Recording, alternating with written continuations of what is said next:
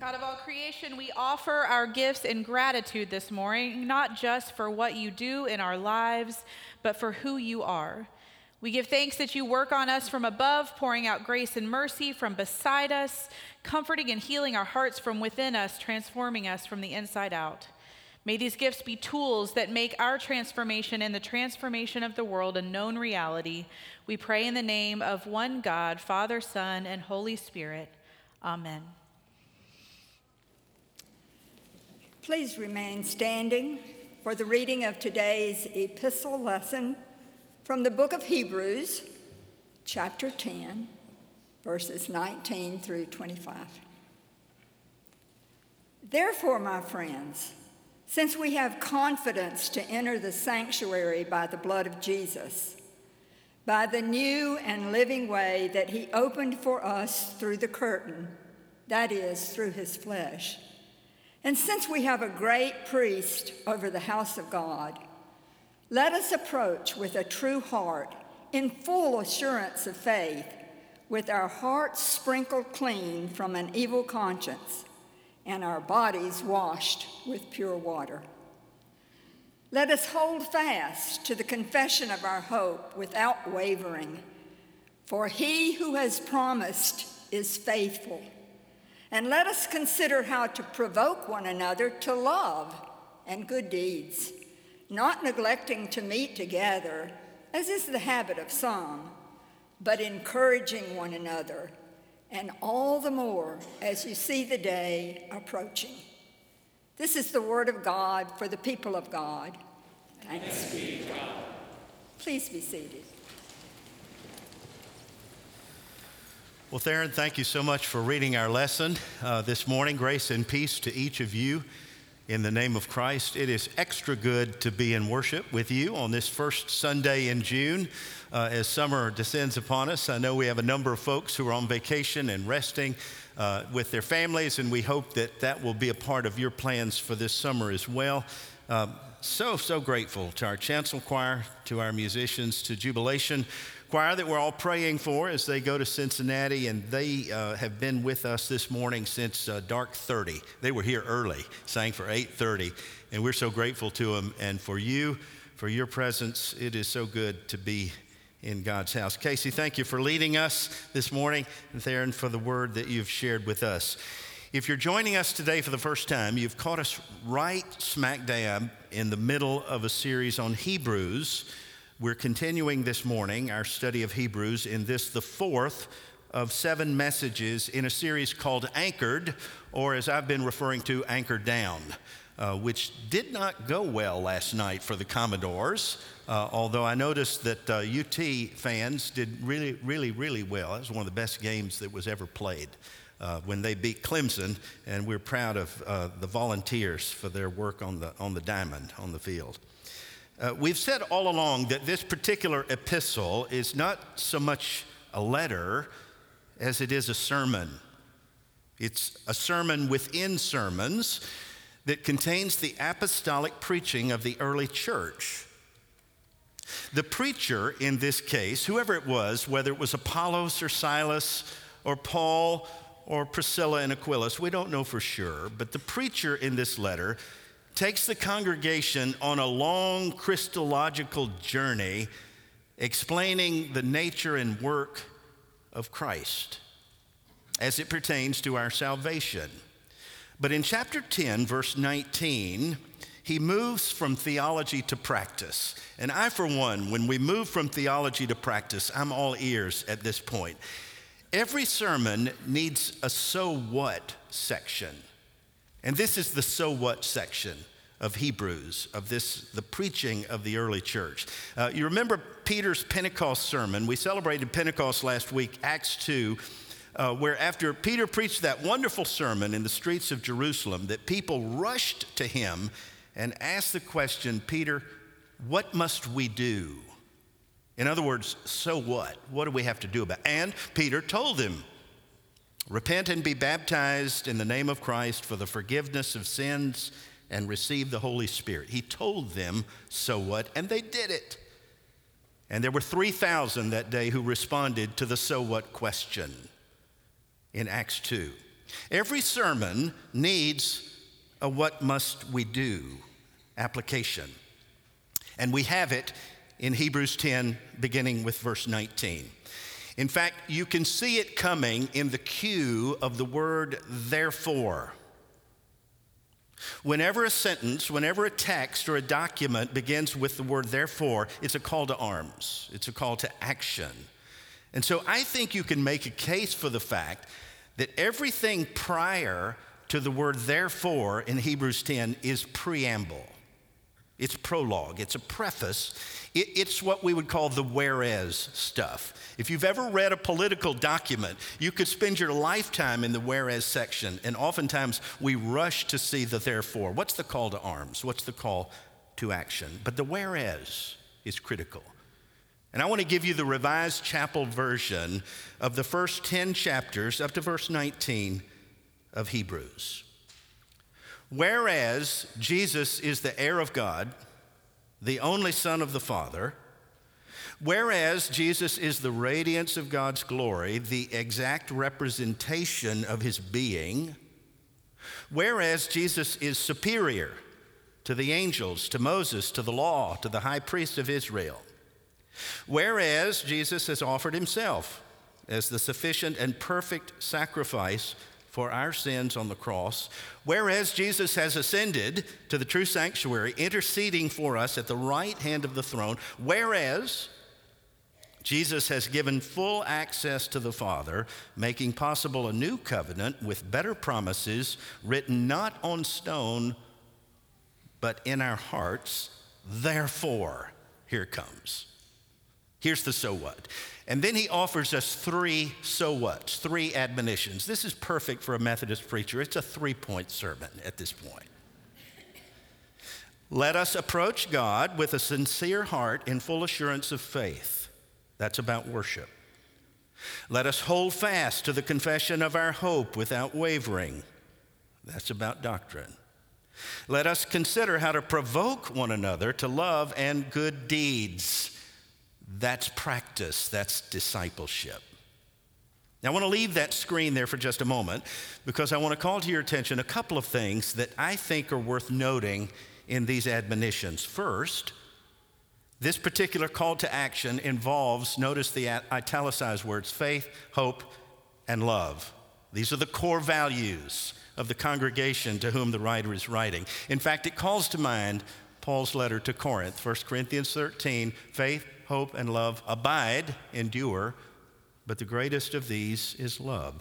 These are the values of the congregation that will keep them anchored in Christ and in each other. The second thing I want to call your attention to is the pronouns in these verses. They are not singular personal pronoun, they are plural personal. Since we have such a high priest, let us approach with full assurance. These plural pronouns remind us that faith is not just individual, it's not just personal. No, it's communal, it's collective, it's collaborative. I think this is why when Jesus taught his disciples to pray, you remember this, I think it's in Luke 6, that Jesus said, when you pray, say, our Father. Not mine, not yours, ours. Now, I have a few pet peeves. My staff can tell you what they are if you're interested. But one of my pet peeves is when someone puts in the context of a religious conversation personal possessive pronouns, like when someone says, my God, or my Jesus, or my Bible says, that just bugs me. That's a pet peeve of mine because the pronoun is intended to be plural. We, us, our. That means that we're family. That means that we're kinfolk. We're related to each other through our Father. In verse 19, Theron, that you read for us, it's interesting how the writer refers to the congregation as friends or brothers and sisters in another paraphrase. And the Greek word for friends is adelphos, get this, which means from the same womb. We're brothers and sisters. We're family. I don't know if you've ever discovered this. I have the hard way, that it's really, really hard to be faithful in isolation. It's so hard to be a disciple by yourself. I mean, it takes this. It takes a village. It takes a community. Faith is a we proposition. I was reading recently the preamble to the United States Constitution, and I noticed that the preamble begins with the pronoun we. That's important. We, the people of the United States, in order to form a more perfect union, establish justice, ensure domestic tranquility, provide for common defense, promote the general welfare, and secure the blessings of liberty, get this, to ourselves and our posterity. We do so ordain and establish this Constitution for the United States of America. All the pronouns, they're plural. In other words, to achieve unity, whether it's in a nation or an organization or a business or a church, to achieve unity, you have to get over yourself. I have to get over myself. It's not just about me. It's not just about you. It's about us. In fact, the acronym US, us. E pluribus unum, out of the many. We're one. But I've discovered that sometimes I'm better at us and them than I am about us. You know what I mean? The us and them mentality, I think, stems from our need to belong to a group, which is not in itself bad. That's a good thing. By the fact that we're made in the image of God, we're all social creatures that need to belong. It's just how we're made. But I've discovered that sometimes our groupishness or our groupthink can lead to irrational favoritism, which ends up elevating some forms of humanity and devaluing others. And when we do this, when I do this, I actually become less human, not more human. You know the name Cody Johnson? Any of you who love country music, Cody Johnson, who is featured now as the new George Strait. Great country musician. He has 6 albums already that he published himself, and now he's hit the big time. He's got a song that he's made famous. I love this song, and it's called Human. The refrain, he comes from a little town in Texas. I can't even pronounce it. Mason, who's our contemporary guy who's from Texas, never heard of this particular town. But here's the refrain for Human by Cody Johnson. I won't sing it, I'll spare you that. All the headlights, all the midnights, chasing all that empty, still ain't got it right. All the crazy and the gypsy, I guess all I'm saying is forgive me.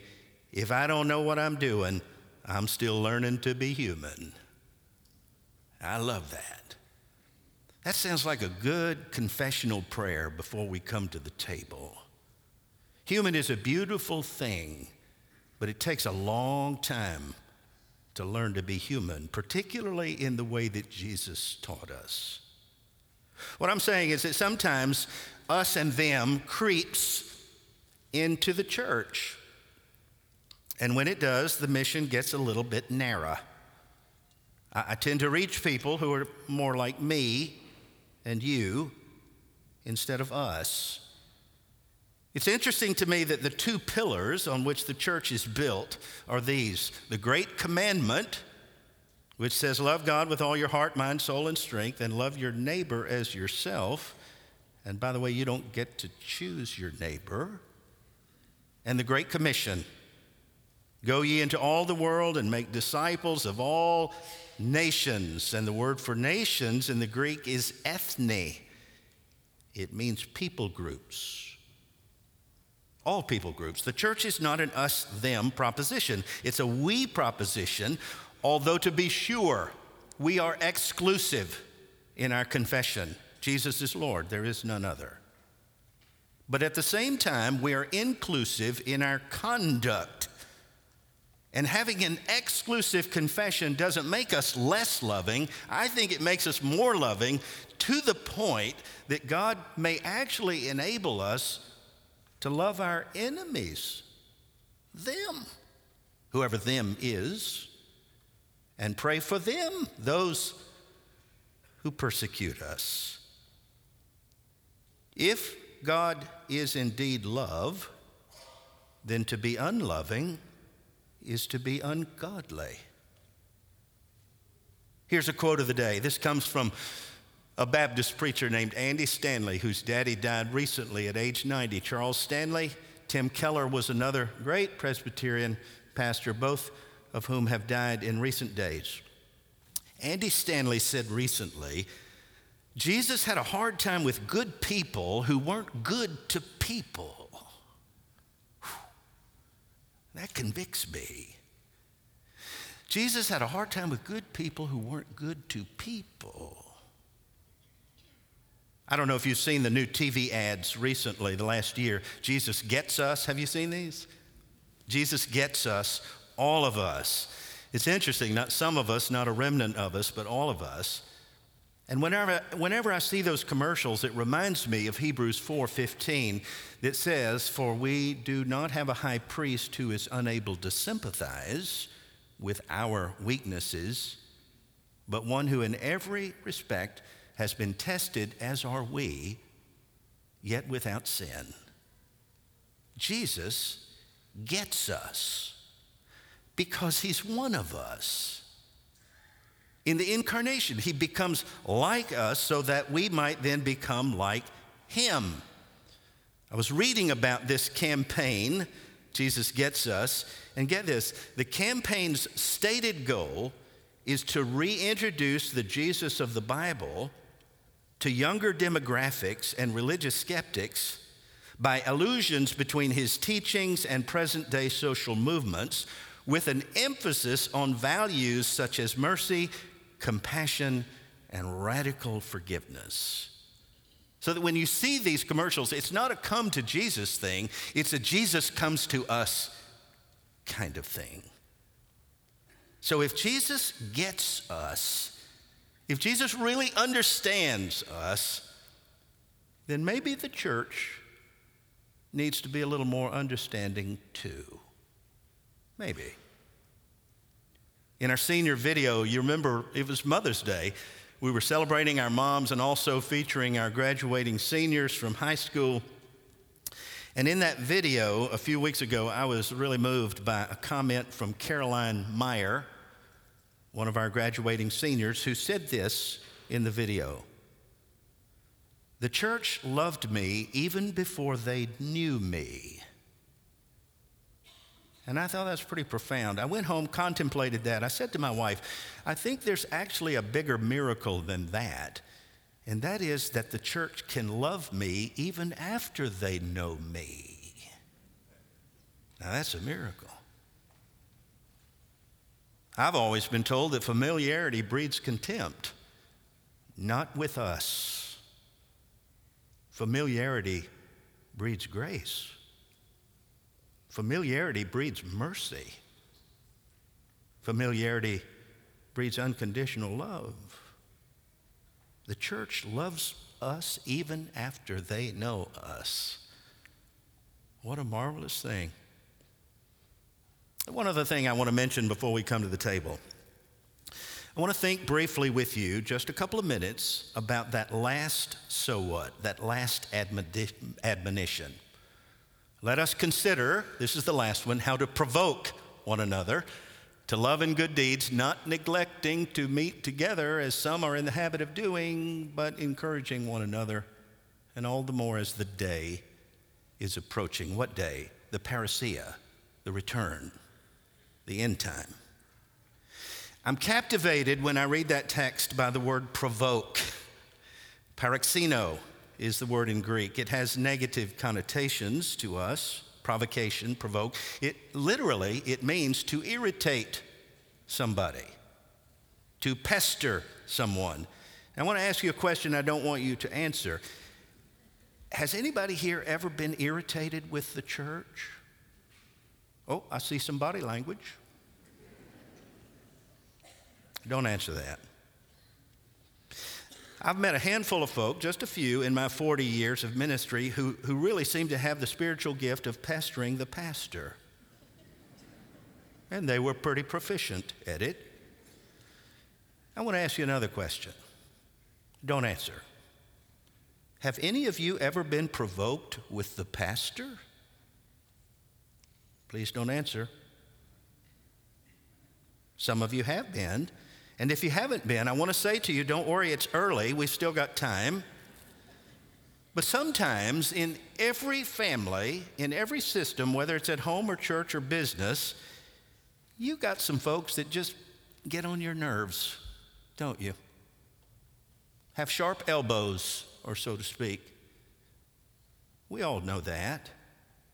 And sometimes even in the church, there's somebody here that bugs you.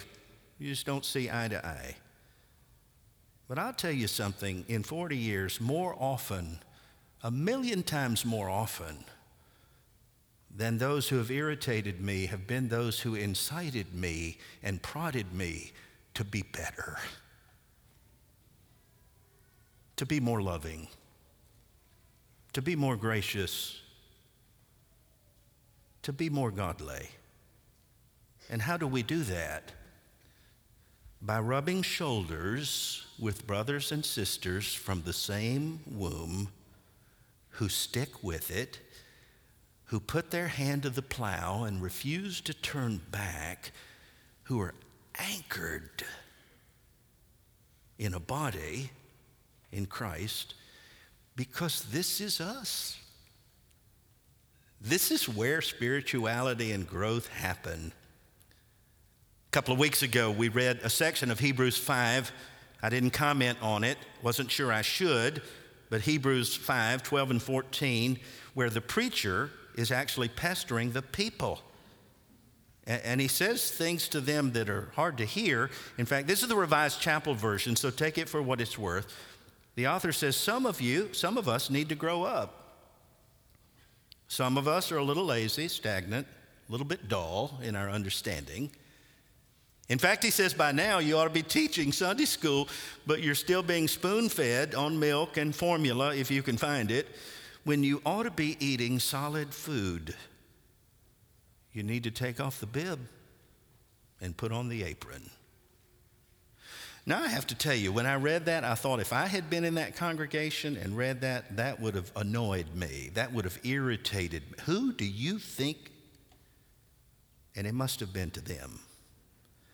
But in retrospect, when they went home, they actually appreciated the preacher's prodding, and they rose to his expectations.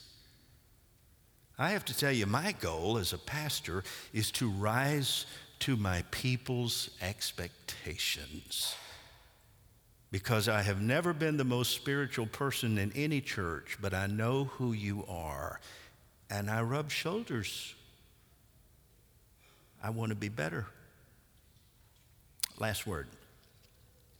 Last Monday was Memorial Day, and we were with our grandson in Clarksville, Georgia, mountains of North Georgia. Sherry went up on Saturday before Sunday. I stayed for the service, and they tuned in for worship online. I have a picture of my wife and grandson tuning in online. Have I told you I have a grandson? You aware of that?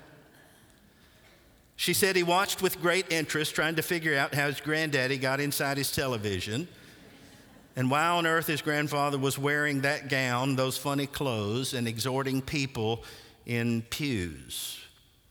He's trying to figure it out. He's already curious about the church, about life. He's heard the name of Jesus. And I joined them on Memorial Day, and we played out in the yard, and this boy loves bubbles. He loves bubbles more than some of you love Jesus. You can see. Sherry found him a bubble-making toy for $2.99 at the Walmart where he could spread his joy abroad, and he did it all afternoon, and slap wore us out. Here's how it worked. He would shoot the bubbles. I'd try to catch them and eat them, which brought him great joy. and in turn made me nauseous. It was a good day for chasing bubbles. But it occurred to me that 20 years from now, 25 years from now, if that boy is still out in the yard chasing bubbles, something went bad wrong. In the years to come, he'll grow up, not too fast, I hope, but he's going to move from toddler to boy to adolescent to adulthood.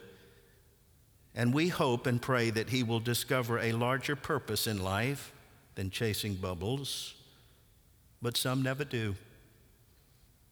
Our hope and prayer is that he will find his greatest joy in Christ, and that he might just fix his anchor, not on playthings, but in a high priest who will give him full access to joy unspeakable, and also that would tether him to the communion of saints who will love him before they know him, and then love him because they know him. Because this is us. It's who we are. It's just what we do. And we too, all of us, can know the joy when we find our place at a table of a host who gets us. All of us. In Jesus' name, amen.